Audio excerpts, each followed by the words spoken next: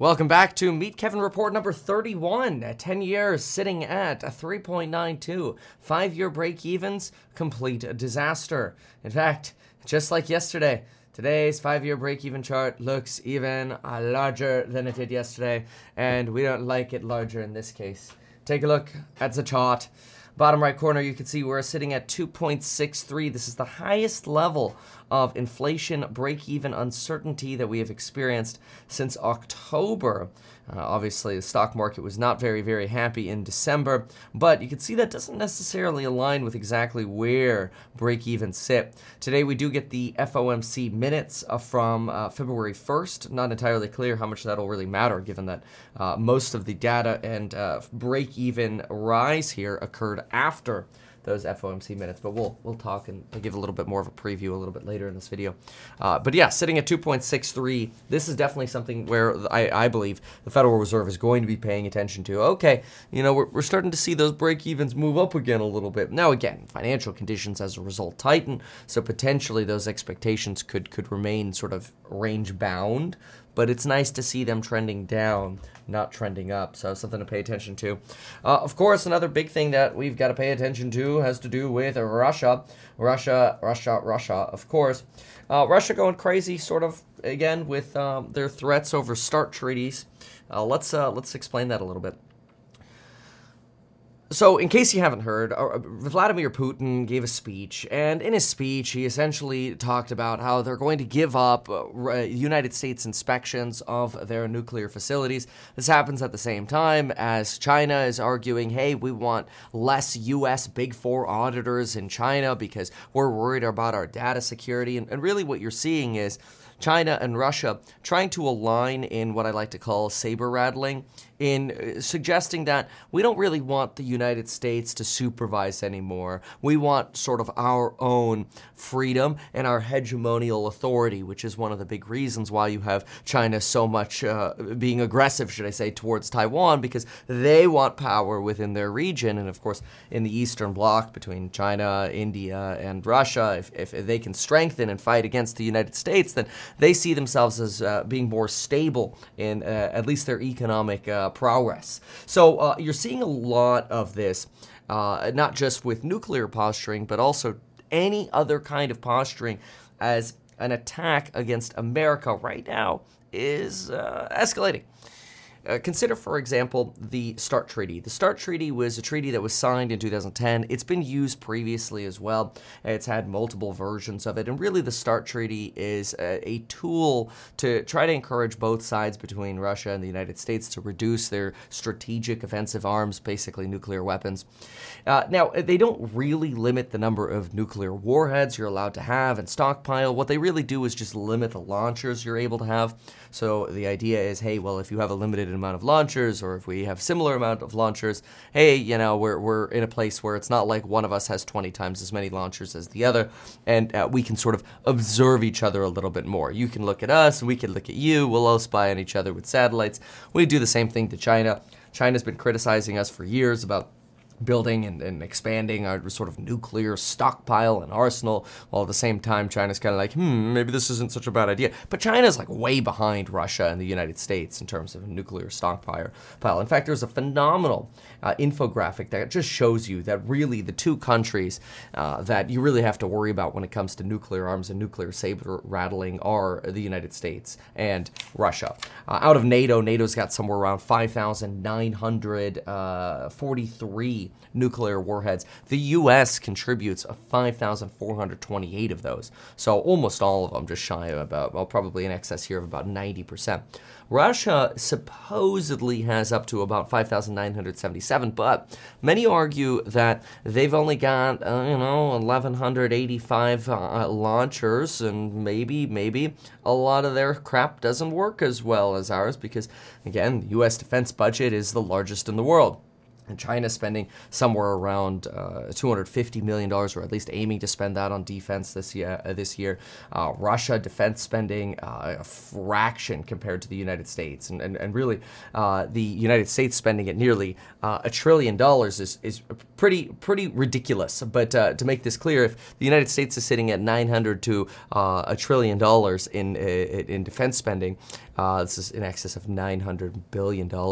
And China's looking at $250 billion. You've got Russia sitting at about 84. So when you align and see like, oh yeah, Russia's got as many technically nuclear warheads as China, or as the United States, that is, you've got to ask yourself, well, if they've got a defense budget that's like 7 to 8% of ours, and their work in Ukraine has been pretty embarrassing so far in terms of expectations versus reality, and rumors about and not just rumors, but quite frankly, videos of Russian rations that are 30 years old, or bulletproof vests that aren't, and helmets that are facades of plastic made to seem like they're actually steel war helmets. It's quite embarrassing. Now, some argue that a lot of the making fun of sort of the Russian military's capabilities are just propaganda, and that it's easy to on the internet make fun of Russia. But then again, who knows? This chart, though, very interesting. Take a look at this. This gives you the nuclear warhead inventory. And again, I personally think this is a little bit misleading, because it somewhat suggests that Russian nuclear warheads are anywhere near as capable as those from the United States. And so this particular infographic suggests, and the estimates for this are not perfect. That's why the numbers I gave with NATO at about 59-43 should be relatively close to where we are. Of course, the argument here is that Russia has now moved up to about 6,257 warheads, whereas the U.S. potentially sitting at about 5,550, relatively similar to estimates provided by the BBC in October. But again, to me, the fact that you've got the two largest nuclear countries in the world essentially at a proxy war with each other via Ukraine, is supposed to create fear more so than it is supposed to, in my opinion, actually be a nuclear threat. Now, this is my opinion, but I believe it's in the United States' best interest to sort of argue that, hey, don't worry, we've got more nukes than they do. And the point of that is supposed to make people feel uncomfortable, right? And then that encourages politicians and people to encourage their politicians to essentially spend more money on defense. Like, prevent the use of nuclear weapons, right? Russia has a policy of not using nuclear weapons unless they are attacked with a nuclear weapon. It's a long-standing policy. There's a reason we haven't used nuclear weapons since 1945. It's because we know as soon as one side uses them, we're probably looking at mutually assured destruction. This is where everybody starts pointing at each other, and the number of red lines you would cross would be substantially greater than the red lines crossed, for example, in Syria, when Syria during the Obama administration used chemical weapons. That ended up being negotiated slightly differently, even though that was a stain on Obama's reputation. Some suggest that Congress was able to mediate that situation in Syria substantially. Actually, surprisingly, with the help of Russia, because Russia was not too happy about what was happening either, which is quite interesting to think that the U.S. and China actually, or the U.S. and Russia actually work together. But anyway, my point here is to say that even though stuff like this circulates and we hear about, hey, Russia's now, loading nuclear weapons and arms on warships, something they haven't done since the 70s, the Cold War, really, in my opinion, this is just sort of a revival of the Cold War, where the goal is to create fear in the opponent, right? The goal is that Russia shows, hey, look, we're going to be protected. They don't want panic in their country, much like in the United States, we don't want panic here. And so I think the argument is, hey, well, let's all, if y'all don't want to panic about nukes, we got the two biggest boys basically fighting with bombs, or at least threatening to, then let's just spend more money on defense, enlist and join the army in Russia, prevent the use of nukes. I think it's like the best recruiting tool that exists is like, well, if we don't spend more money on the war, if you don't join the war effort, we could be using nukes, right? So a lot of this very, very common in war. Now, it's just worth noting that right now the front page of Bloomberg is talking about the story that someone I started with this idea that China wants to urge state firms to drop Big Four accounting firms, citing a data risk. Again, this is such a classic slapback at America for really things like the Inflation Reduction Act and the CHIPS Act, which suggests, hey, we want China to have less of our advanced technology, so China ends up stealing it anyway from companies like ASML. But, I mean, take a look at it. Here's the article. Front page of Bloomberg. Chinese authorities have urged state-owned firms to phase out using the four biggest international accounting firms, signaling continued concerns about data security, even after Beijing reached a landmark deal to allow U.S. auditors on audit inspections on hundreds of Chinese firms listed in New York. Remember this drama that was happening years ago, the thought that a lot of Chinese ADRs, American Depository Receipts, could end up being delisted over here, and if you wanted to have liquidity for your shares, you'd have to somehow figure out how to trade them, maybe on a Hong Kong exchange or Shanghai exchange, which is obviously a giant pain in the butt. Opens up the idea that, hey, maybe it's a feature Robinhood could create. But then again, you've got companies here in America that kind of get limited by the government because we kind of, like, this tension is by design. The whole purpose here, in my opinion, is to continue feeding the military-industrial complex of let's spend more money on weapons. I mean, think about this. On some regards, it makes sense because the idea, at least, is, hey, well, we should spend more on weapons because obviously we don't want China or Russia to have an advantage over us. But this is something that, and I do not recommend this particular source for the most potentially factual information, but it does give you a characterization of sentiment. And I actually think the characterization of sentiment is somewhat pretty accurate, at least for one side. And that is Tucker, good old Tucker Carlson. He showed essentially Mitch McConnell, hey, the most important thing that we could do right now is make sure that we continue to spend money to win the war, essentially, in Ukraine, to support Ukraine.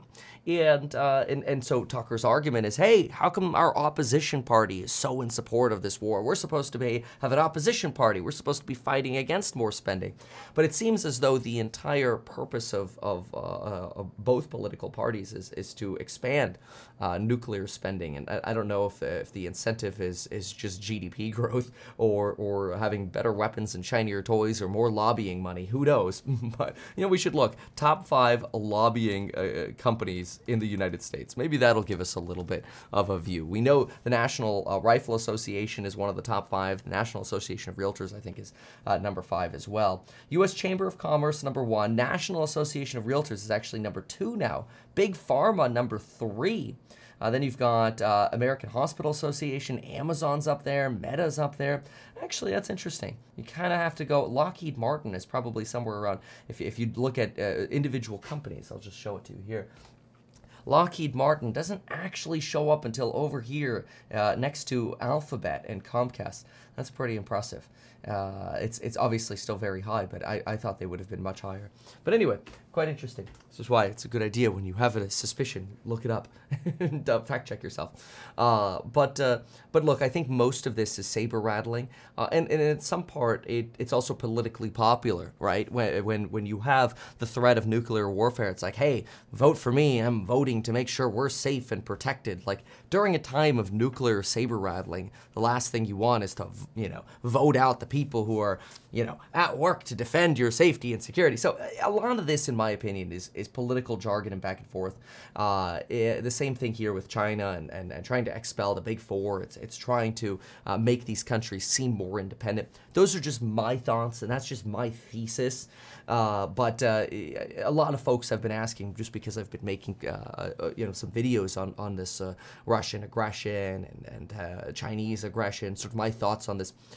Surprisingly, I think that most of the world is pretty much in agreement that the worst thing we could do would have essentially any kind of unleashment of nuclear armed warfare. So it's not something that's in my forecast. Obviously, there's also the argument that if something like that ever were to happen, we're gonna have bigger problems than our finances or stocks. So maybe there's a little bit of a bias to that scenario anyway. Anywho. Those are my thoughts. Let's see here. Putin speaking as a lobbyist winning. Yeah, no kidding. No more Trumps for. Well, there's another argument as well that well, of course, defense contractors win. They've got massive backlogs. But there's a very common thesis that this war would not have happened had Trump been in office. It's always that's always a very political argument. That, if so-and-so were in office, if so-and-so had won the election instead of so-and-so, XYZ would have happened. We'll never know, right? We'll never know. So I don't know how much that really matters or solves anything right now, but I feel potentially blindly optimistic, so I'm aware of that. But based on study and research here, look, if we didn't end up using weapons during previous conflicts, just the odds of that happening here in 2023, where it's so publicized, it seems a little bit more wild to believe that this time is somehow different, and that's it. Now's the time to use the weapons, right? It seems a little odd. I think they're much better propaganda tools than they are actually weapons. Now, from a propaganda point of view, they are fantastic from both sides because everybody remembers Nagasaki and Hiroshima. There's just the death and destruction and the instantaneous terror that was unleashed and how transformative that was.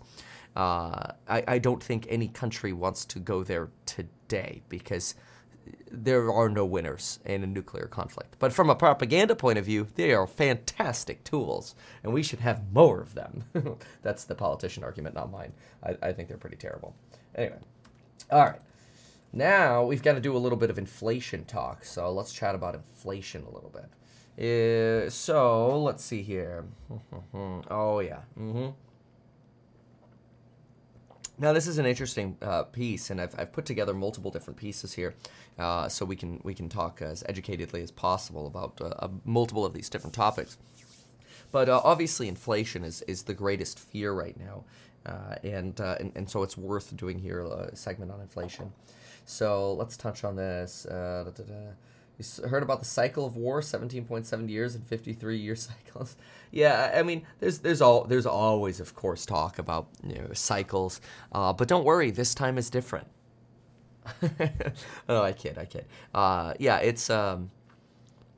It is interesting how there can be patterns to markets or conflict. I don't know how much the patterns really matter, other than potentially, being an interesting afterthought. But I can't imagine that conflicts arise after a certain period of time solely out of timing. I think there are a lot of conditions that set in to effect. So anyway. Okay, history does not repeat itself, but it certainly does rhyme. It's very difficult because, well, I will tell you, I'm having a very hard time finding a rhyme for the inflation that we're experiencing right now. And that's because this is such an odd moment where you actually have inflation in such a way that you've never had before, given that usually we have inflation that arises from war or inflation that arises from a pandemic. But both together is quite remarkable. So we're in a very bizarre time. All right, let's talk inflation. The Economist just put out a phenomenal piece on inflation. We're going to touch on exactly what's in this piece, and we're going to talk about how this relates to the Walmart and Home Depot earnings calls. What did they have to say in their numbers? Where are people spending money? Where are people not spending money?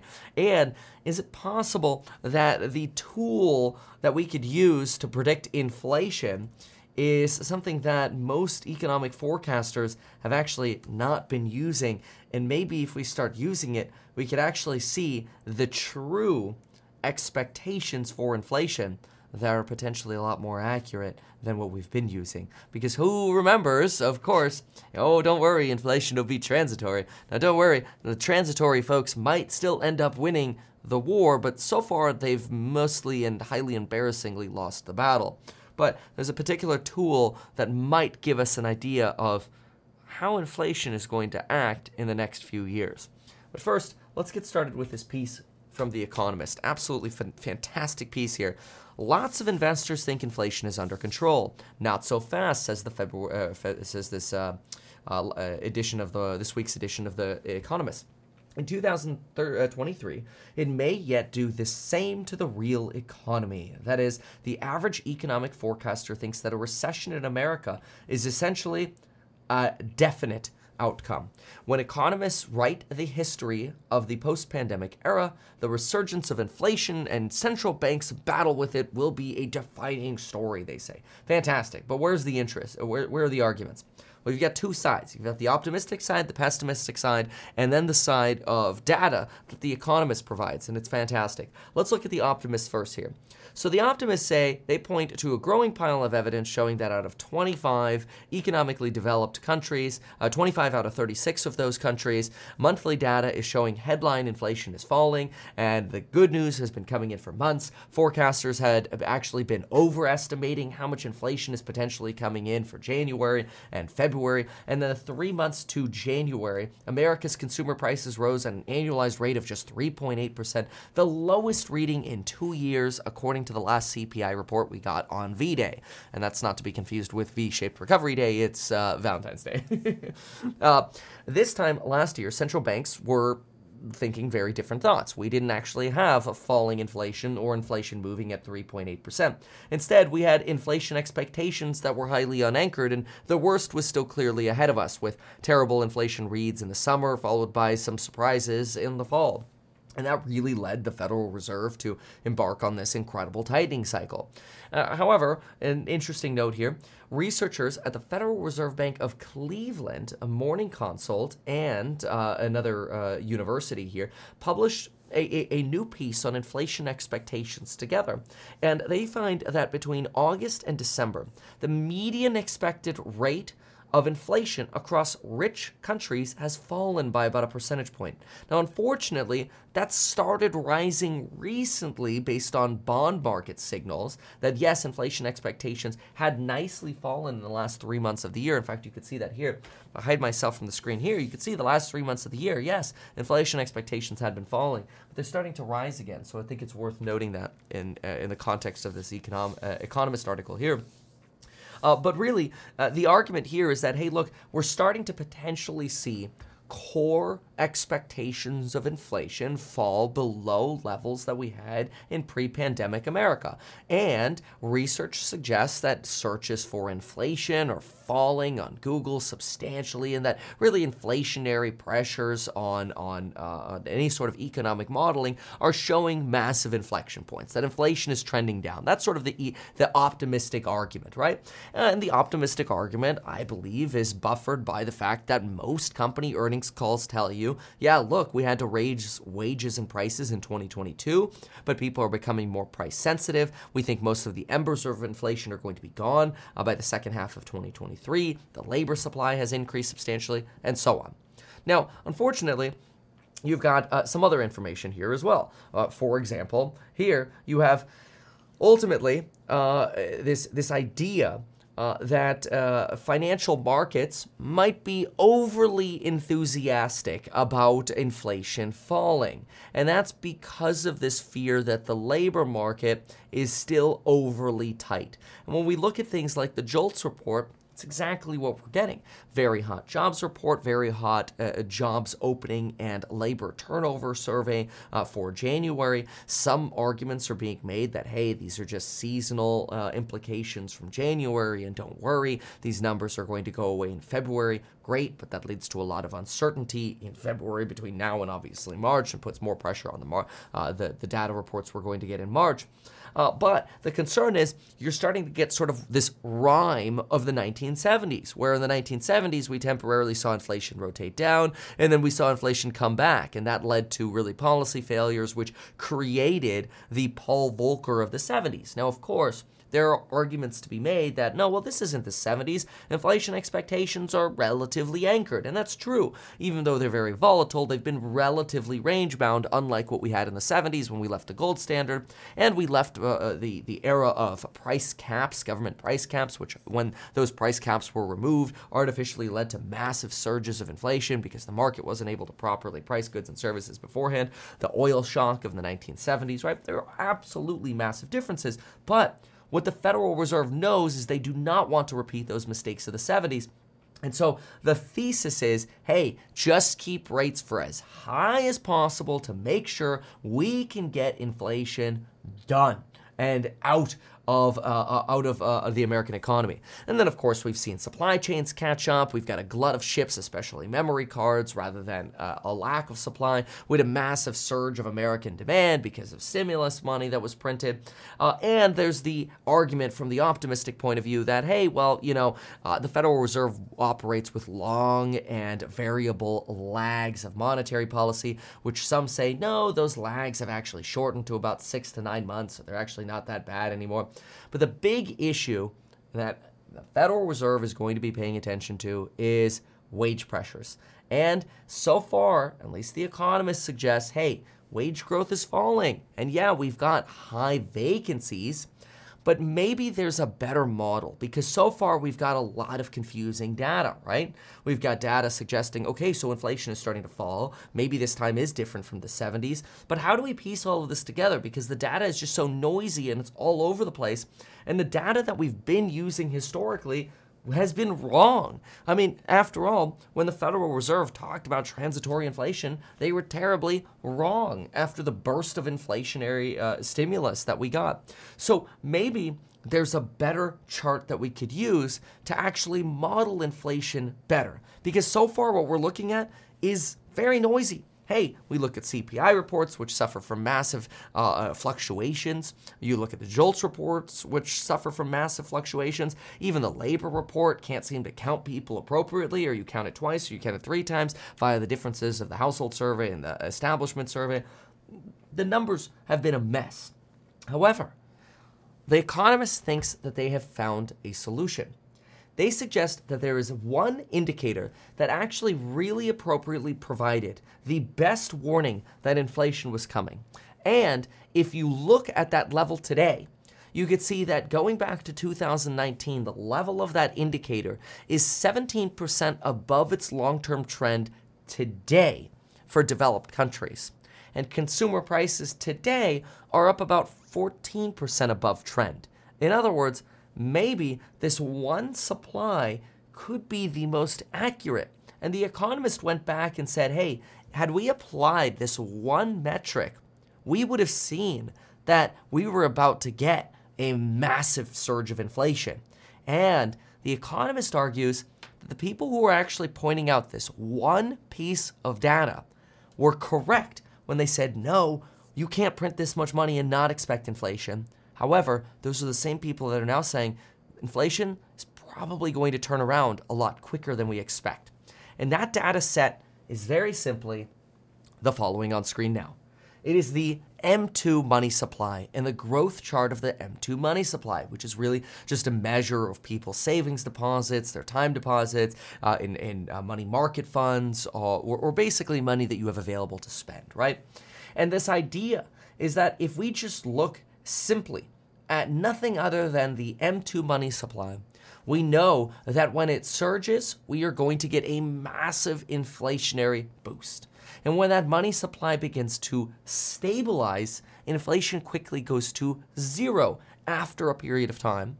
And after then another period of time, you end up actually with negative inflation, which is what we're seeing with that M2 money supply now. The economist thinks this could actually be the most appropriate metric to use rather than just the noisy data that we're getting. And so it's interesting. They talk about some risk factors. They talk about the idea of a Chinese recovery that we've regularly been talking about. The Chinese recovery not actually providing too terribly much of a boost to oil so far. There's this idea that, hey, maybe it'll increase oil prices by $15 and that'll lead to another inflationary boost. However, oil prices have actually been falling during the reopening, probably because there was too much speculation around it.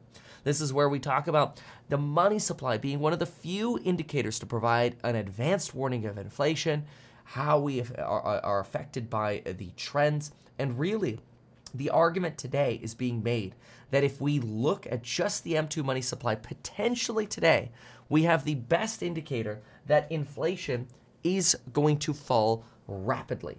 Now, that's an idea, right? That doesn't mean it's a good idea or a right idea, but it's fascinating, especially since you've got a lot of Wall Street banks right now, including JP Morgan, Citibank, Morgan Stanley. A lot of folks aren't making the argument that we're going to see this rampant surge of inflation. But the argument that's actually being made by a lot of banks right now is this idea that I'll draw out here. And it's this idea that, yeah, if you look at the M2 money supply, inflation is going to fall dramatically. But that's not the problem. The problem is the fact that the Fed is listening to noisy indicators like the JOLTS report, the labor report, or whatever, which would motivate them to keep rates high for so long that they end up destroying the economy. That's the big fear. So in an investor, now we have to look at this and go, okay, great. So there's a lot of noisy data. Maybe the M2 money supply does say that inflation is going to go down. But then yet again, you've got a Fed who thinks, oh, we're not convinced that it's going to fall because they're not really paying attention to the money supply. Just like they screwed up the first time, now they're going to screw up again the second time.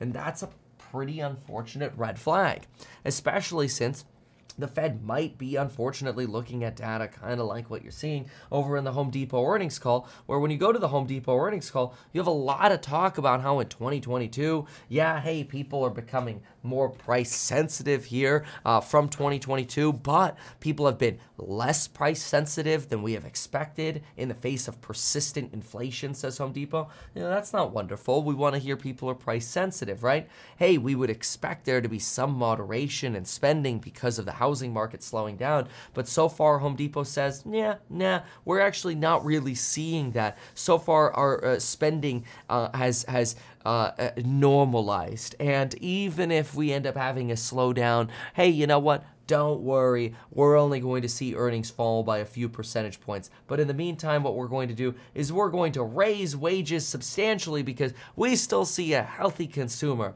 And Home Depot talks about how they're essentially going to spend an additional $1 billion on compensation for individuals.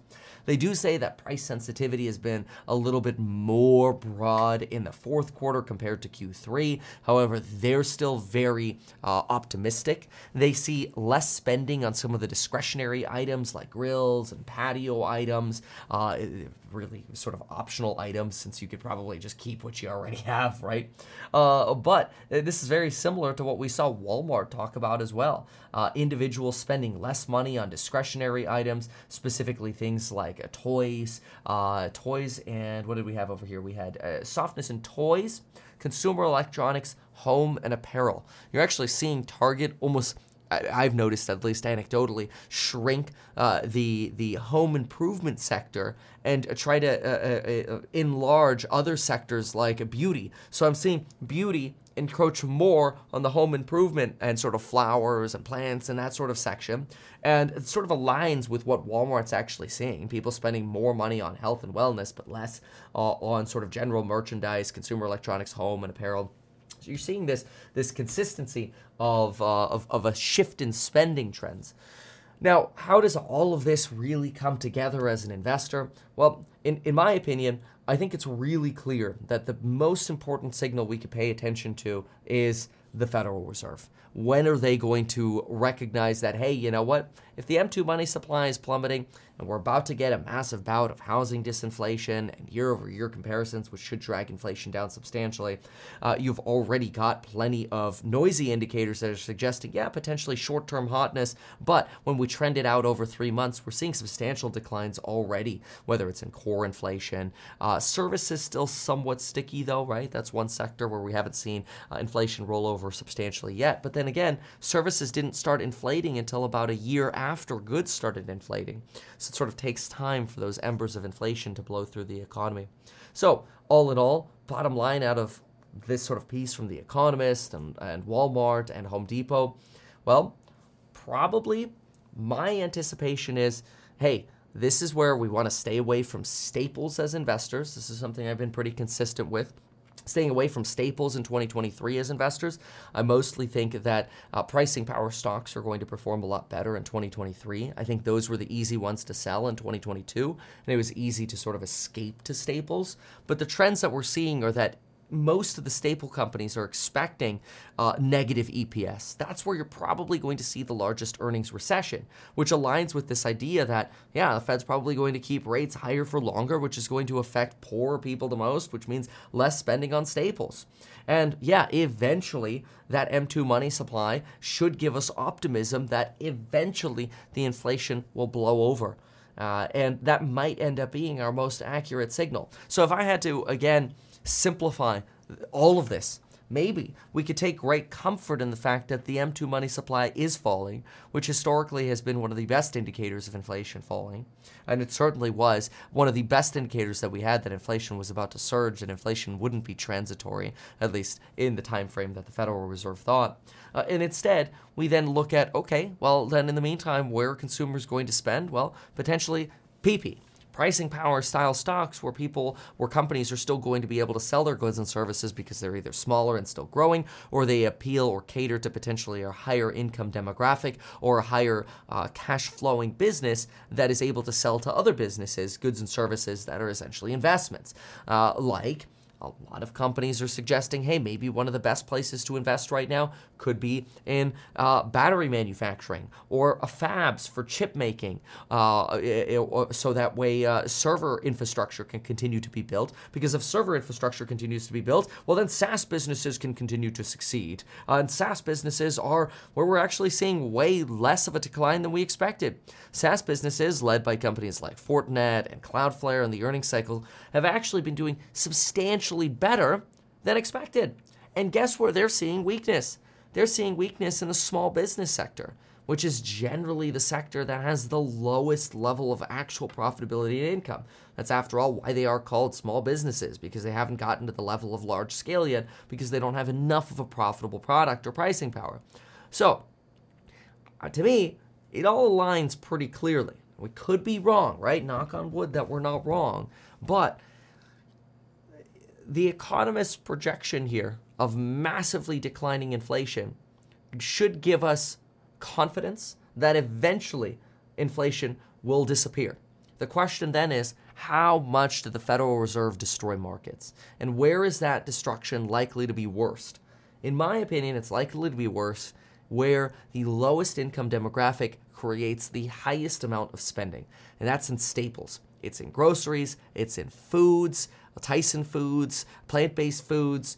It's in your Targets, your Costco's, your Sam's Clubs, your Walmarts, it's the dollar store. Essentially anything where you are selling to basically everyone, right? Lower income, middle income, and higher income. Those are probably going to be hit the most in 2023. Just my opinion. Even a McDonald's. The reason for that is you are seeing more price competition. There's a reason, and I know this one sounds crazy, but there's a reason Whole Foods is saying, hey, we're going to start cutting prices, even though it's going to cut into our margin. It's an Amazon company, obviously.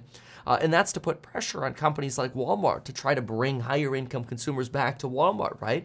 And this creates pricing wars. And I think the place you're going to see the largest pricing wars are actually in areas where we're looking at things people generally, quote unquote, have to spend on.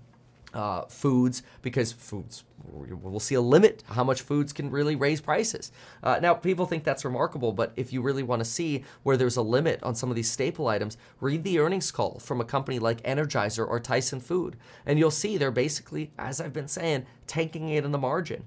In my opinion, and maybe in like an eerie way, it all aligns too well, because usually when things line up too well, you kind of wonder like, what are you missing? Well, then, of course, yeah, you've got risk factors like, okay, well, what if China has a commodities, put so much pressure on commodities that we end up seeing commodity prices skyrocket again? But then you wonder, how much has that idea already been built into trades? And so far, it hasn't been materializing. That trade has been failing. This idea of $100 a barrel oil so far has not materialized remotely. If anything, it's trending in the opposite direction. We're seeing more fears about a recession and actually staple prices therefore coming down now rather than fears about this runaway second wave of inflation. So again, that reiterates to me that, okay, fine, unfortunately, that's bad news for potentially commodities.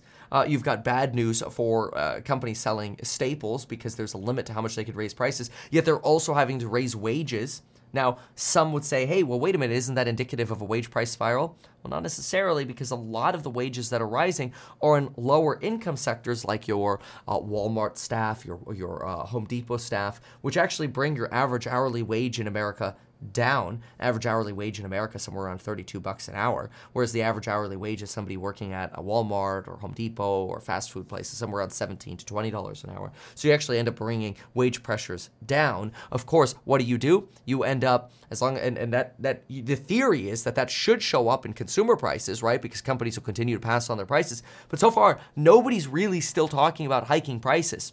There are some hot segments, aviation still being one of those segments, and some of the companies like Johnson & Johnson and Staples providers suggest, hey, we've got our last sort of price increases setting in now, but that's it, we're done. Even the pet food suppliers are like, look, we've got a little bit more of pricing elasticity in us, but we're seeing a massive decline in pet household formation. People are starting to spend less money. Our pricing power is waning. Like, we're almost done. We can't do any more much longer.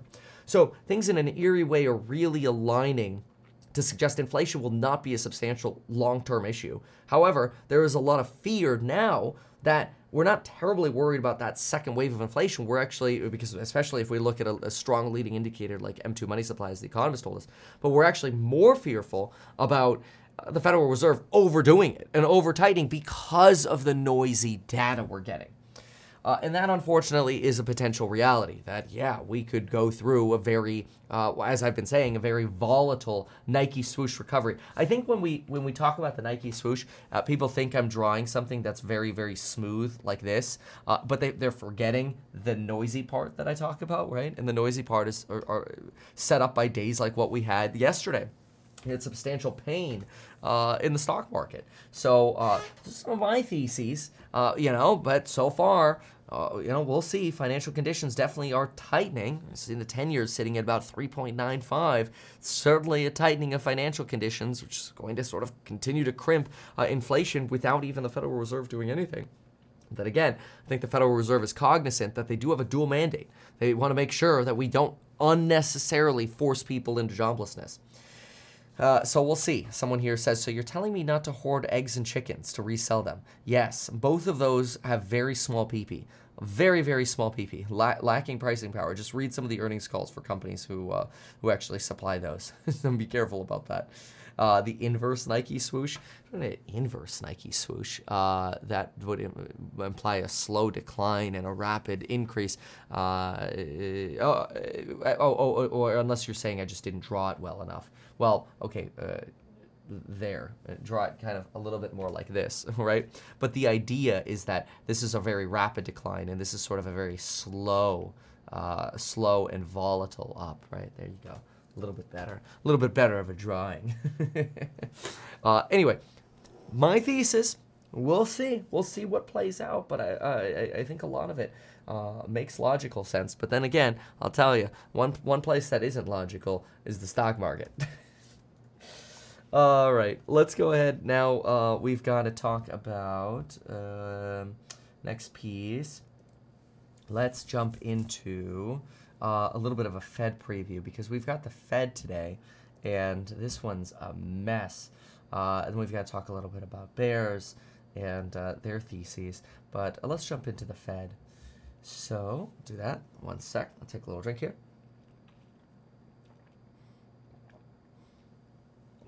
Alrighty. So, Fed. What do we got? All right, let's talk about the Fed. Today, the FOMC minutes get released for the February 1st Federal Reserve meeting. There's a lot of concern and tentativeness that the Federal Reserve meeting minutes are somehow going to show some sort of substantially more aggressive Federal Reserve. Honestly, I hate to say it, but I think that this Federal Reserve minutes set is complete nonsense. That's because mostly we already know what Jerome Powell told us, and I'll provide you a rough summary now. But we also know that these minutes came from before the noisy data that we got from January. Noisy and hot jobs data, noisy and hot CPI data, noisy and hot PPI data, noisy and hot PCE data, and of course, hot retail sales data and JOLTS data. Yeah, literally every report was pretty damn hot in January, but this meeting happened before all of those reports. So of course, we know just like when things are trending down, 1 month doesn't make a trend. When things are trending up, 1 month doesn't make a trend in terms of reports. And maybe the seasonal adjustments are going to be so hot for January that, hey, you know what, February will be right back to sort of a hope for disinflation. My belief is things are going to be very noisy and very, very volatile this year. Long term, I expect substantial disinflation, and I just hope the Federal Reserve doesn't overdo their hiking. But today, people are going to be looking for clues for exactly this. What kind of recognition of the potential risk of over-tightening is the Federal Reserve providing us? That's probably the biggest red flag that I want to be looking for in today's FOMC minutes. So if I sort of had to write down what I was looking for, my number one most important thing today would be indicators of fear of over-tightening. Remember, Jerome Powell was the one who originally told us, hey, if we over-tighten, we can always just loosen again rapidly. But then he quickly followed up with that by saying, but then again, this was about a month later, we don't want to create a tremendous amount of economic pain and hardship for individuals, especially amongst those least able to bear it. In other words, lower income consumers who are already the ones suffering the most from this insane inflation that we've been dealing with.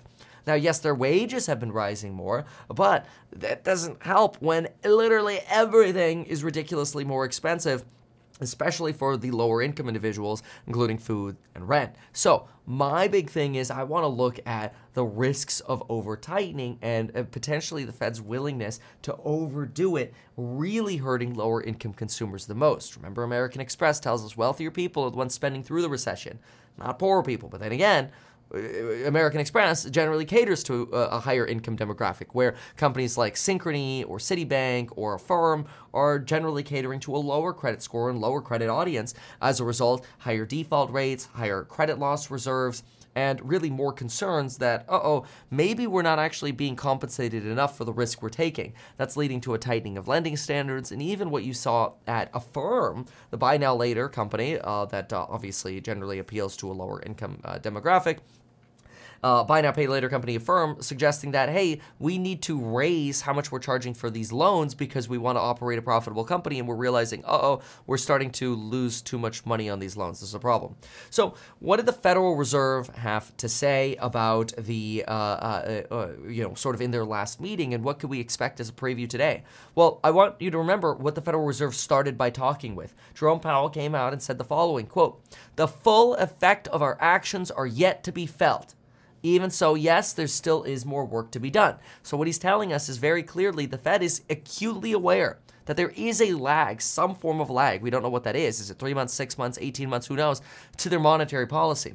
And so, yes, there's still work to do to get inflation down, but how much of that can just occur by us holding or being closer to potentially pausing? Or right now, what's most likely and most priced in is that we're just looking at 25 BP hikes. So we go 25 in March, we go 25 in May, we go 25 in June if we need to, and we just be data dependent and patient. But the biggest thing for me today is, again, how willing is the Federal Reserve to ruin the lives of poorer people? That is your biggest tell. Jerome Powell in the last meeting told us that higher mortgage rates continue to weaken housing. Weakening housing, in my opinion, is actually one of their big goals. Housing weakening is great for the Fed because you're basically just taking away from richer people, because tenants are substantially poorer, like 20x poorer than homeowners generally on average. So let's take away from rich people by crushing housing. I personally believe the Fed doesn't care so much about crushing the stock market. They want yields to be up. And so far, they've actually been engineering this perfectly. Yields, 10-year yields, for example, it went down to about 3.39% for a hot minute. But popped right back to 3.94%. We're knocking on the door of nearly 4% on the 10-year right now. It's insane. You look at the 2-year, I mean, some of the numbers you're getting right now are knocking on the door of 5%. It's crazy. Financial conditions are very, very tight. And if the housing market can soften, that should drag everything else down. Not so true, as Princeton economist Robert Shiller has told us, for the stock market. Now, keep this in mind. Jerome Powell does realize that, yes, there's some signs of wage growth easing, but we're still out of balance. Job vacancies are very high, so we know that. He gave us that heads up. But he says despite job vacancies being high, and even after the hot jobs report came out, Jerome Powell's response was, hey, you know what? Financial conditions already responded and tightened. That doesn't necessarily mean we have to do more. That's what he said in an interview with Mr. Rubin, Dave Rubin, the day after the jobs report. It was fantastic. So really, in my opinion, I'm just expecting a reiteration of just, hey, look, we're going to keep it slow and steady, 25s, 25s. We don't want to cause unnecessary hardship. Any kind of indication like that, to me, is somewhat bullish. And I say somewhat bullish because I think we've already tightened potentially too much. But anyway, Jerome Powell also, and it's fascinating to go back to my notes. I love going back to my notes because you pick up things differently than you do the first time around. But, he talks about this idea that our policy should reflect financial conditions, which, in his words, quote, have already tightened significantly. Now, their belief is that they still need to raise a little bit to get policy rates to be somewhat in line with those financial conditions. That's pretty clear.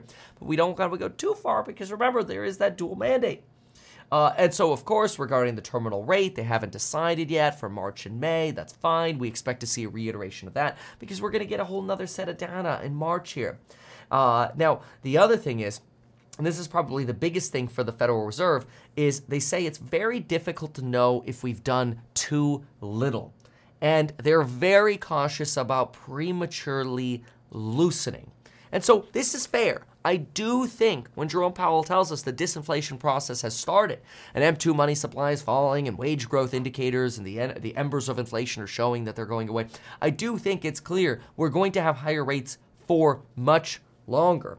But I do think we're leaning towards that pause pretty soon. Now, that's not to be confused with the Fed pivot, right? The Fed's certainly not going to cut rates until we actually see confirmation that inflation is falling. And remember, every time I bring up the pivot, it's important to remember the famous words. This time is different. The most famous, dangerous 4 words in investing. However, the reality is, if the Fed actually cuts rates this time around, they're doing so because they're convinced inflation is basically going away, right?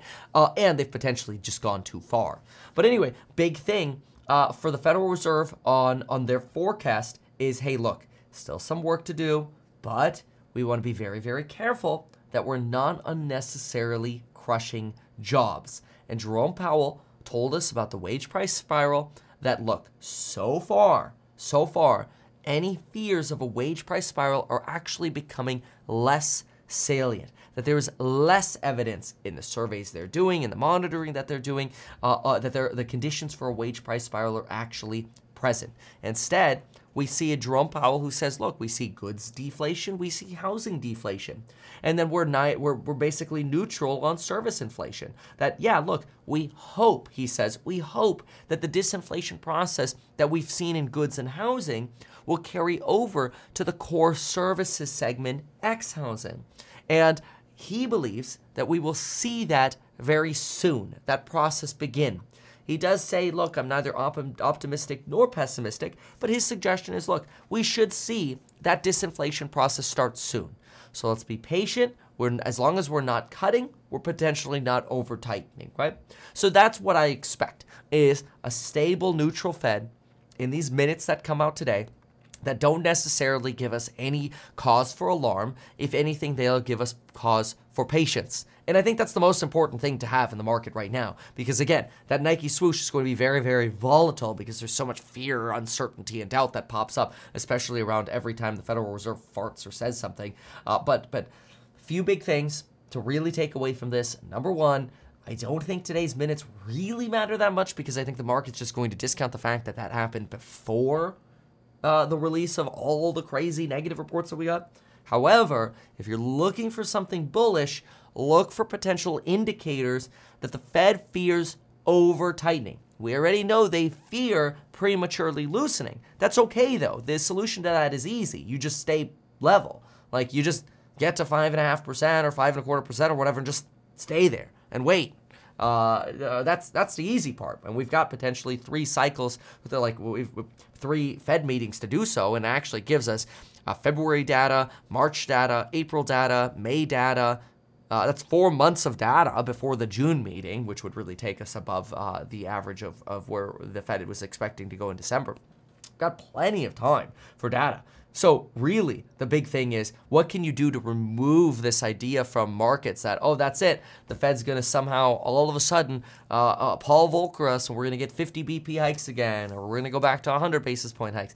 I don't think they're trying to send that signal of volatility. In fact, I personally think that would actually hurt their credibility, that they would rather stick with the 25s because they don't want to be seen as changing their minds too often. They want to be seen as, no, we're on the right path. Remember when Jerome Powell came out, I think it was it December? I think it was the December meeting. He came out and it's like, he suggested, oh yeah, the soft CPI reports we're seeing, we saw in November and October. Oh yeah, we expected those. It's kind of like, oh, okay, they're trying to make it seem like they're still very much in control. And I think one of the best ways they can do that is by exhibiting patience, but also by making it clear that they don't want to cause unnecessary pain, that they'd rather be patient at a certain level than just getting ridiculous and Paul Volckering us when it's not necessary. Now, of course, I think they can massage these minutes after the fact. The one place, that's sort of the other place that I would be looking is, are they trying to massage any kind of messaging about inflation break-evens? That might be a little bit more concerning given that inflation break-evens have been popping up on the right side. Though, even though we've had this run-up in inflation break-evens, mostly on the backs of the January data, I suppose if there's any kind of optimistic way to view this, you could try to view this optimistically and say, hey, look, okay, it's noisy, but it's still a ballpark downtrend, right? Or you could even say, hey, whatever, it's stable. Look, we could just channel this. See, look, okay, look. Even the channel trend is slightly down. Just wait for some more disinflationary reports, and that goes away. So I think there are ways to talk that away, and the Federal Reserve might do that. But bottom line out of all of this, I'm not terribly bearish on the FOMC minutes today. To me, honestly, the fact that we have minutes coming out today is slightly a bit of an eye roller. But hey, you know what? If we could take anything away, including fears of over-tightening, I think that would actually be a bullish element. So we'll see. But anyway, those minutes come out at 11 a.m. Pacific time, so buckle up. Yeah, what will happen if we return to a 75 BP hike? No. Like, there's no way. And I mean, let me just put it this way. I think you're probably looking at like a less than 1% chance that could happen. Because really, I think the Fed's in this mindset of, if we send the signal that we're changing our minds, then they will lose whatever credibility they have left. Because it will send the signal to markets that things are out of control and that the Federal Reserve is incapable of doing their job. And then you will literally send a signal to markets that, oh, damn, we're going to need to get Paul Volckered. And I don't think that's necessary right now because the leading indicators are not suggesting that. As we've talked about with the M2 money supply, as we've talked about with leading indicators, I don't even think there's a likelihood of you seeing a 50 BP because, again, it changes the credibility of the Fed. They're kind of stick, 25, 25, 25. When they pause, like when that pause actually happens, they're going to be willing to stay there for a while. I'm not expecting cuts anytime soon, and neither is the bond market anymore. Originally, we were thinking cuts maybe at the end of this year. That's been pushed off to next year. And also the idea of a recession this year has somewhat been delayed. So what if they do a psychological hike and cut? Wait, what? Do a psych hike and see? But no. That's not what the Fed's trying to do. Like, they're not trying to psychologically, F with you. They're trying to be very clear about their messaging and then do what they say they're going to do, right? They don't want to send volatility because that's how you break things. It's literally how you break things. Like, the financial markets are very fragile. And what you don't want to do is start, like, throwing around stones. Like, the Fed's kind of walking through a glass house right now. And you don't want to happen what happened in the United Kingdom, where you break the bond market and the Federal Reserve has to bail out markets. So that's the last thing the Fed wants to do right now, because then you could get your double dip of inflation, or sort of your double bump of inflation and a double dip crash, right? So the last thing the Fed wants to do is like, start throwing stones and start being like a loose cannon here. That's not at all remotely the indication of what the Federal Reserve's goal is whatsoever. I don't see that at all. Who knows? I could be wrong. At least I'm willing to make a point here. And really, you know what I think suffers the most from higher for longer? It ain't stocks, folks. It ain't stocks. Stocks will be. I so strongly believe stocks will be totally fine once we're convinced that the big problem of a potential Paul Volcker goes away. That's the biggest fear I think markets have. I don't even think markets give a crap about the potential for a recession or negative EPS. I really don't think that's what people really care about. Not at all. Why do I not think that? Well, I don't think that mostly because the Fed or markets care most about these potential exogenous shocks of getting a Paul Volcker, right? That you end up having to absolutely destroy markets. That, I think, is what the market is most worried about and most hedging for. A slight recession, whatever, man. Okay, so staples are going to have negative earnings, GDP slightly negative, whatever. The smart companies will just be investing and using it as an opportunity to build, right? My belief. Could be wrong, but it's my belief. So, what actually gets destroyed in the higher for longer element? Real estate, housing. Housing is where the SH9T shows up, because that is directly affected by rates substantially. So higher for longer, when you hear that, like it's like when the Fed pauses and we're at the higher for longer level, or even we're doing these nominal 25 BPs, this is a sign the Fed's in control, slowly getting the inflation out of the system. Things are looking better and better and better as time goes on, like the trend is going in the right direction. We're just going to be patient here. That patience ruins real estate. It's actually good for stocks. There's a reason we're off the lows, because the fear of uncontrollable inflation is going away. Of course, January reactivated some of those fears, but that's okay. We expect that sort of volatility. Carlos here says, dream on if you believe in 2% inflation. See, but your problem is you're not actually referencing a time frame here. I don't think the Federal Reserve thinks inflation's going to go to 2% this year. Sure, that might be a dream, but that's because it takes time for inflation to fall out of the system. I mean, look how long it's taking for rent inflation to work its way through the system. Rent inflation's still going up, and we already know the current data is saying it's plummeting. So it takes a long time for this data to actually show up. It's such lagging garbage. It sucks. But look, when are we going to go back to 2% inflation? Who cares? It could be 26, 27, 28, 29. Doesn't matter. As long as we're trending towards that, I'm a big believer that stock markets can go from hedging for a new Paul Volcker to recovery. The slow Nike swoosh recovery. We don't actually have to get back to 2%. Remember, folks, they could pull the fate genie out of the bottle, right? Flexible average inflation targeting. We could literally have a 10-year cycle, folks, of inflation above 2%, and a 10-year cycle before the pandemic of inflation below 2%. And guess what the Fed does? Oh, look, the average was 10% or was 2% over a 20-year period. Like, hello. So there's like this idea that, oh yeah, we're not going to stop until we get 2%. Man, everybody's forgotten about fate and the patience that's possible. But again, that patience screws housing. So my belief about housing, and this is a very important one. I want you to this is I really believe this. I believe you are better off not buying real estate where you think the bottom is like right here. I think you're better off focusing on real estate when you have absolute confirmation that you're not actually double legging down, right? So in other words, I would rather buy real estate here than I would buy real estate here. even though that's roughly the same level, I would rather be patient because I think that as long as these 10 years sit around 4%, and we might be here with some silly January and December data, I think that's what's ahead of you. And that's solely looking at the 10-year and what we're seeing in terms of the potential for year-over-year fear, rents, and institutional liquidations. So anyway, when was it set in stone we needed to be at 2%? Well, that was actually really the problem. That was the fault of the Fed. They over the last 3 years, they've basically massaged that into markets. Back in the 70s, actually the late 80s. What am I saying? After Paul Volcker, the Federal Reserve utilized a strategy known as opportunistic disinflation.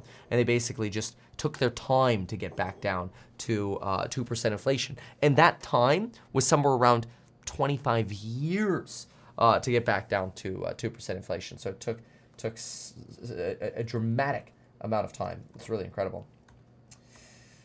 All right, now I want to look at the a potential bear piece that we have here from JPM. The JPM bears. All right, so now I always like to try to provide as much information as I can on both sides, just so we're not blinded by some form of Achilles heel we were not paying attention to.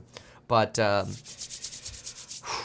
let's jump into the bear case scenario here a little bit and get some insight here. Okay, 1 second. Actually, 5.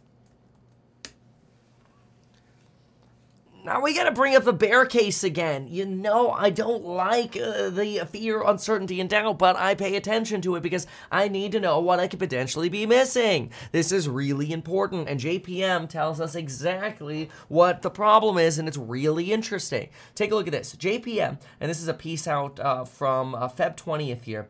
JPM published this and says, look, the equity market rebound since October is drawing investors in. Many who were convinced last summer that any rally should be seen as a bear market rally are now nurturing increasing optimism that a recession can be avoided altogether and that earnings remain resilient. However, while looking forward and we believe that Q1 will stay robust, we do not expect there will be a fundamental confirmation for the next leg higher and see the rally fading as we move through the quarter, with Q1 potentially marking the stock market high for the year. Now, that doesn't sound great, right? The high for the year, you look at the QQQ Fibbies, man, come on. This being the high, lame. Absolutely lame, right? Look, zoom out for a sec. Look at the QQQ. We get rejected at 311.99 on the Fibonacci's. There we go on screen now. We get it rejected by 311.99, falling back to about the 289 support level. And if that ends up marking a high for a year, well, damn, that sucks. That's going to set up for a boring 2023. Why does JP Morgan think that? Why are they so bearish? Well, let's see what they say. Number 1, yield curve inverted. Remember, we've never escaped a recession from this point of the inversion. And they're right. Now, some people make the counter argument that the reason the yield curve is so freaking inverted is because we expect rapid, massively rapid disinflation. And that's why you're seeing basically 2-year yields on 2-year bonds that are way higher than the 10-year long-term. Basically, the bond market's telling you, look, somehow we expect massive disinflation. These yields aren't going to last. Now, that would be really weird because it would be the first time in history that we have had a yield curve steepening and not a recession. But just think about this for a moment, okay? Like logically for a moment, because I think there's a lot of confusion when we hear the yield curve. I understand it's a very complicated concept, and I'm not professing to know it perfectly myself. But let me just try to make this very, very simple. If the 2-year bond yield is 5% and the 10-year is 4%, then what you're really saying is, hey, look, in the future, I actually don't expect inflation to be that high in 10 years down the road. But over the next 2 years, I do expect it to be very, very high. And so in other words, that is one way you could potentially explain away the inverted yield curve, simply from an inflationary argument. that I need more compensation today than I will in the future. That is the easiest way to explain away the yield curve. However, it is not the traditional way to explain the yield curve.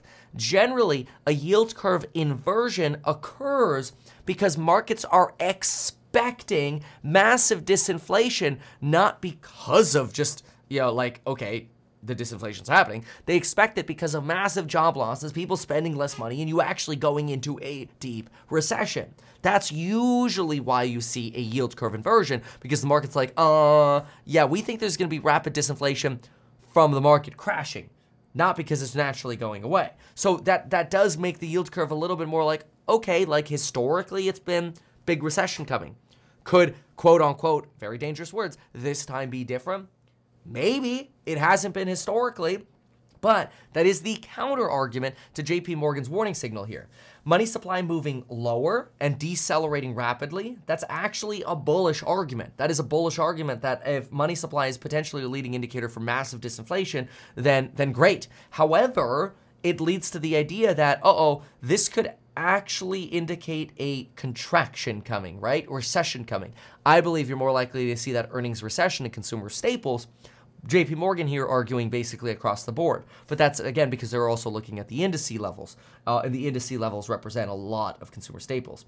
Banking lending standards are tightening and have tightened. They make the argument, as we've heard many times before, that, usually, when we see the Fed pivot, maybe it's going to be because they've actually really crushed the economy so much. And that is possible. We've talked about that many times on this channel, that in my opinion, when the Federal Reserve pivots, it's because they're so convinced we're not going to get Paul Volcker, and that actually be a good thing. The counter argument is, no, the Fed's only going to pivot when they break something. And they're about to break our economy because they've raised rates so high at the same time as you still have quantitative tightening occurring in the background. Now, some of the data that they use, I think, is unfortunately very misleading. I'll show you what I mean when I say some of the data is misleading in the charts right here, especially in relation to that mortgage chart, which I'll show you in just a moment. But I want you to see some of these charts. So just to really catch you up really quickly, here's a chart on the 10-2 yield curve inversion, which shows you basically a recession coming after every single inversion. You see the red circle shows you inversion, blue, which I'm going to highlight here as a green circle, shows you recession coming. Every single time. But don't worry, this time is different. That's the bull argument, right? Again, for the reason that I've explained. Average recession usually starts 16 months after 16 months after the inversion. However, here they do also recognize the bull thesis. They say here there's a growing view that the yield curve will not work as a recession signal this time around. We have sympathy with some of this, in particularly the point that the yield curve at present could be predominantly pricing in a sharp level of disinflation ahead. This is essentially what we just explained. So they see that. However, they worry that the Federal Reserve will not pivot because the labor market is such a lagging indicator of any kind of recessionary cycle. The Fed is really blinding themselves to keep rates higher for longer to make sure they don't lose any more credibility because they were so hurt in the first cycle, that the Fed is probably going to keep looking at lagging indicators like jobs, and hopefully they don't, but if they do, they're going to cause a deep recession, and that's going to hurt. And that's why potentially a pivot from the Fed could align with pain. Now, this is where they show tightening lending standards. Okay, fantastic. But this, I think, let's see here. That is the employment cost index showing you a little bit of leveling. We think it's unlikely the Fed is going to cut anytime soon. Great. Okay, these two charts right here are the ones that I think are a little bit misleading, which they are using as a bearish argument. Take a look at this. They show this chart here of U.S. mortgage payments as a percentage of income. And they show you this massive skyrocketing of, oh my gosh, U.S. mortgage payments as a percentage of income. This is so freaking high. And so this is not true, though, because most people have fixed rate mortgages. So this chart actually only shows you U.S. mortgage payments as a percentage of income for new purchases. Oh, come on, man. That doesn't affect the vast majority of people right now. That just affects the current housing market, which I already agree. I think the current housing market is screwed. But that's not a surprise right now. But I think this is a misleading bear piece. And so I think you can dismantle that. Just like I think you can dismantle this idea that, oh, the U.S. savings rate is so low, that means, the market's going to go into a deep, dark recession. Fine, the U.S. savings rate is low, but where is your mention of a survey data and Bank of America survey data, which we know you're seeing as well because Jamie Dimon talks about it. Jamie Dimon literally said in the earnings call, and this is a JP Morgan piece here, Jamie Dimon literally says, hey, lower income consumers might actually run out of their excess savings by the end of the year, but higher income consumers still have plenty of excess savings. There's a reason why Bank of America says people who had $2,500 to $5,000 of excess savings now have somewhere around $12.8 thousand in excess savings, which is only down 4.4% from last year, where they had about $13.3 thousand of excess savings. So in other words, you get like this insane amount of excess savings still available to where, in my opinion, JP Morgan's bear arguments here really narrow down. I don't think you could use the savings rate as a bear argument. I don't think you could use U.S. mortgage payments as a bear argument. And consumer debt service payments as a percentage of disposable income are roughly at the same levels we saw in 2015, 16, 17, 18, and 19. So I don't know. The biggest bear argument that I can agree with them on, and then of course we've got this like blurriness about the idea of what does the inverted yield curve really mean. It's not entirely clear that slightly tightening lending standards are really going to be a bear argument. I think the one thing that we could really agree on is the Federal Reserve seems to be convinced that they need to look at lagging indicators. So a lot of the bear argument that JPM is making here, I personally dismantle. But the one piece that I really give them credence to is this idea that the Fed is looking at lagging wage indicators. And this is why in the Fed FOMC minutes today, I'm really looking for any indicators that they are aware of the laggingness of wages. And that really they should ignore the JOLTS and the labor reports and such because they may have already gone too far with tightening and they may break something. That is the bear case. The Federal Reserve breaks something, they then have to print money to bail out markets. They print money and bail out markets, and then after they print money and bail out markets, they actually re-induce inflation because now the money supply is expanding again. It's exhausting.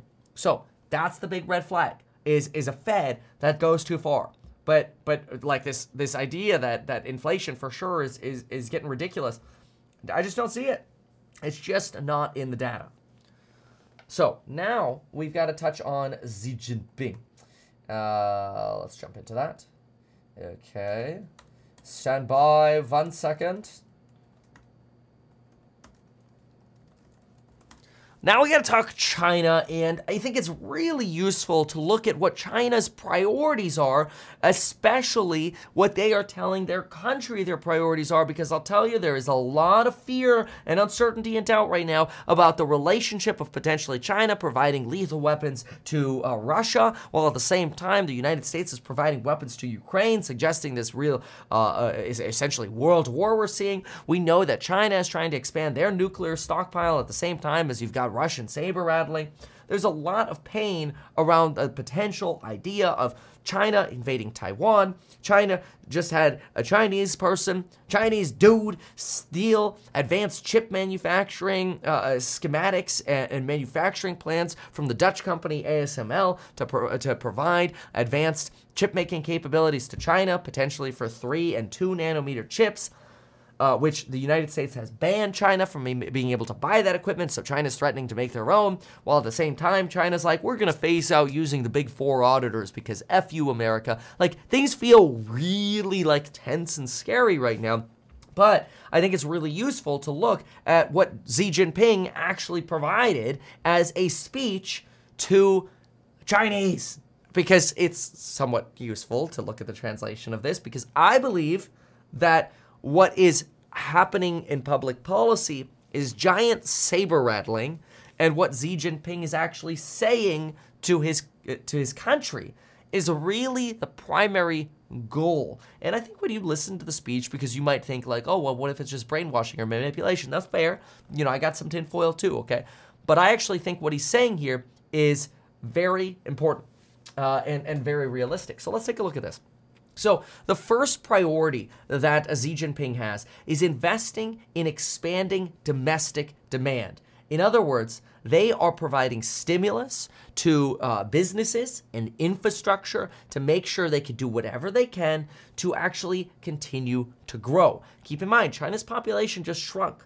So, and that's the first time their population has shrunk, and really leading to this idea that, we don't want to turn into Japan, where all of a sudden we don't have GDP growth anymore and we just basically stagnate. We want to make sure we're really supporting growth. Lending standards for Chinese housing have been relaxed. The 3 red line policy has been relaxed, which led to a massive burst in the housing bubble of China. Home prices down somewhere between 30 to as much as 45% in certain areas.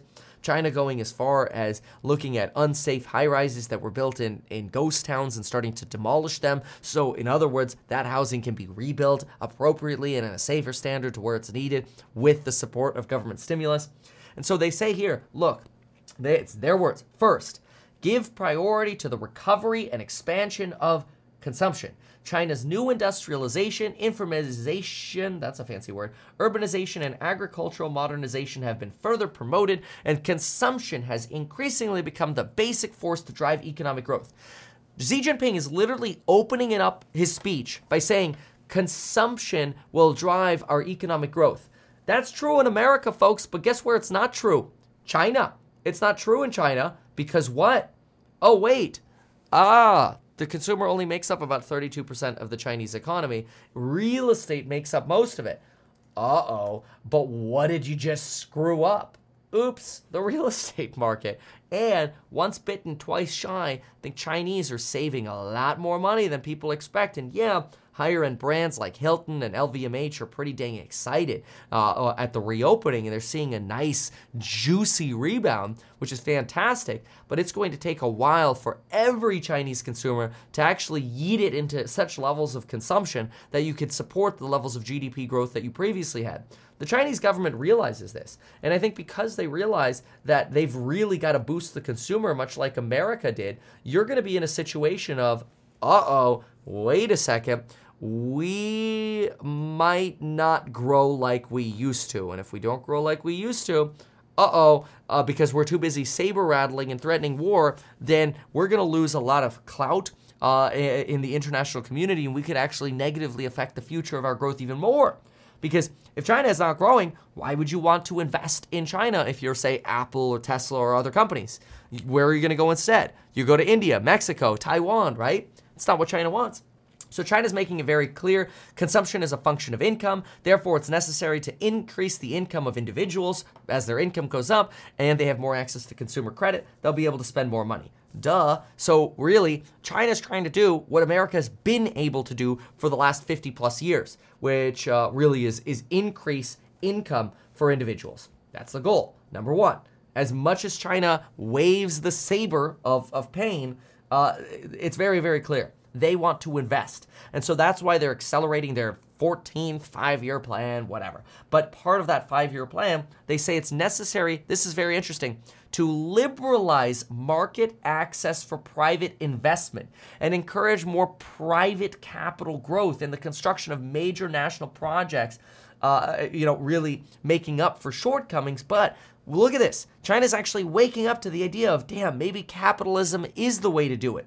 Maybe we've been supporting growth for too long with government projects, but now we've built and the people didn't come because crap, our population declined. And damn, we had this stupid policy called the one-child policy, not to be confused with the one-China policy. The one-child policy, which doesn't exist anymore, but absolutely led to birth rate declines. And guess where the rich people are going? They're leaving. The rich people are going to different areas like Singapore. They're taking their money out of China. And in part because China has not accepted capitalism.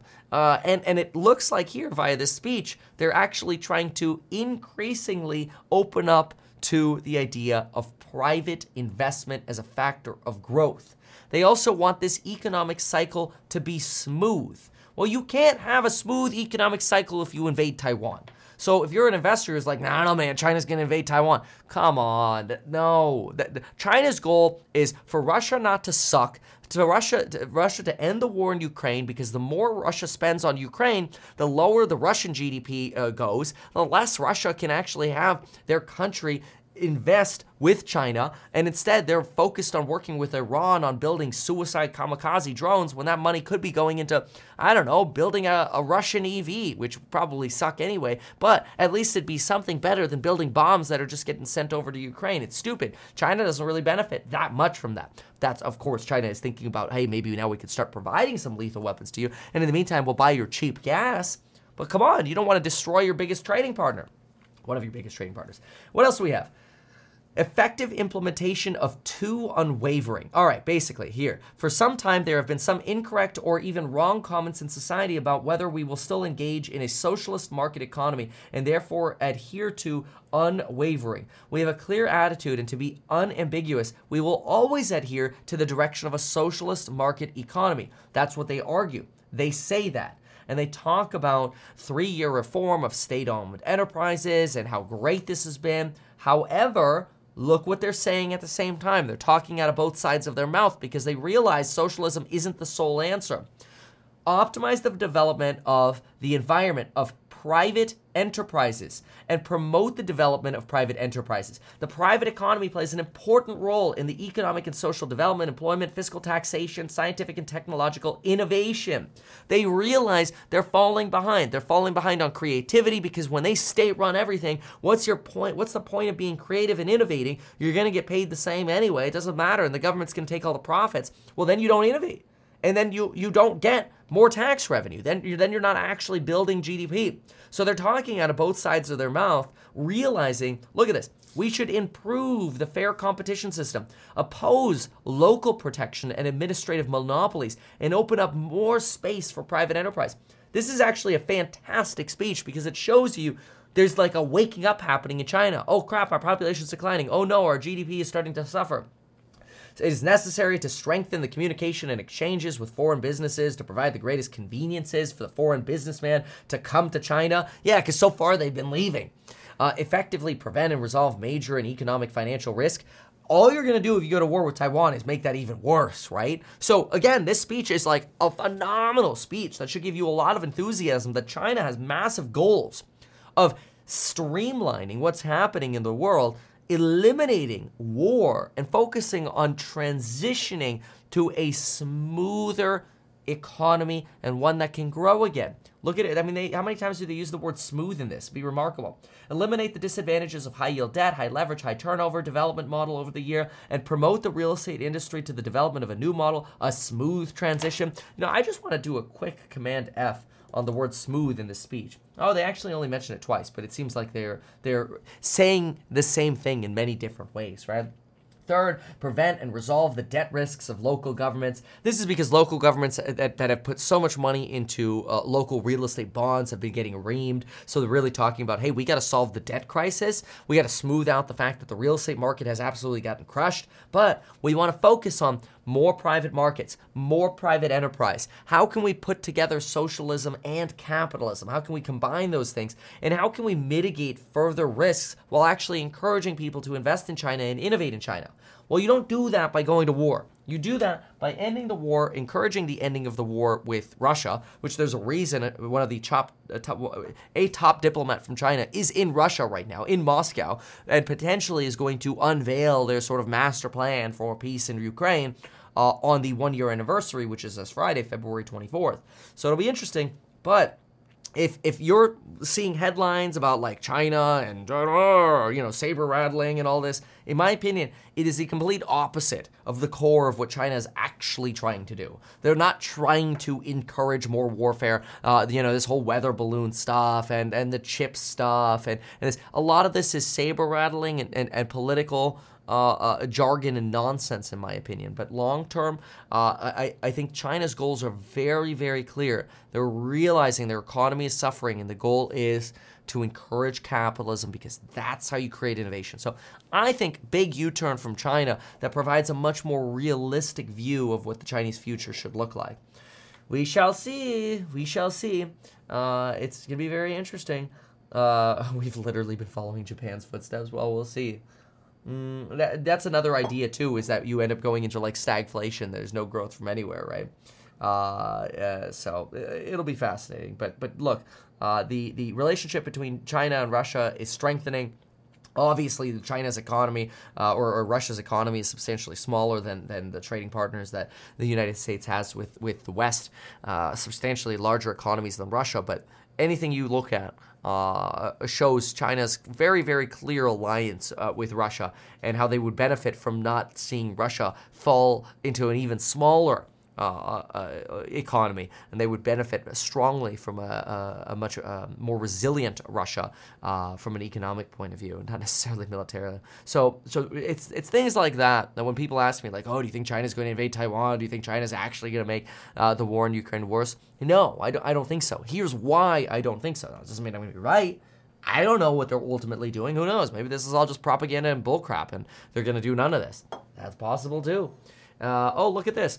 China's foreign ministry. China is willing to work with Russia to deepen political trust, extend pragmatic cooperation, and play constructive roles for both promoting peace and world development. This is literally just out. This was literally just tweeted here. First squat, 5 minutes ago. China appreciates Russia's willingness to resolve Ukraine crisis through negotiation. Sounds great.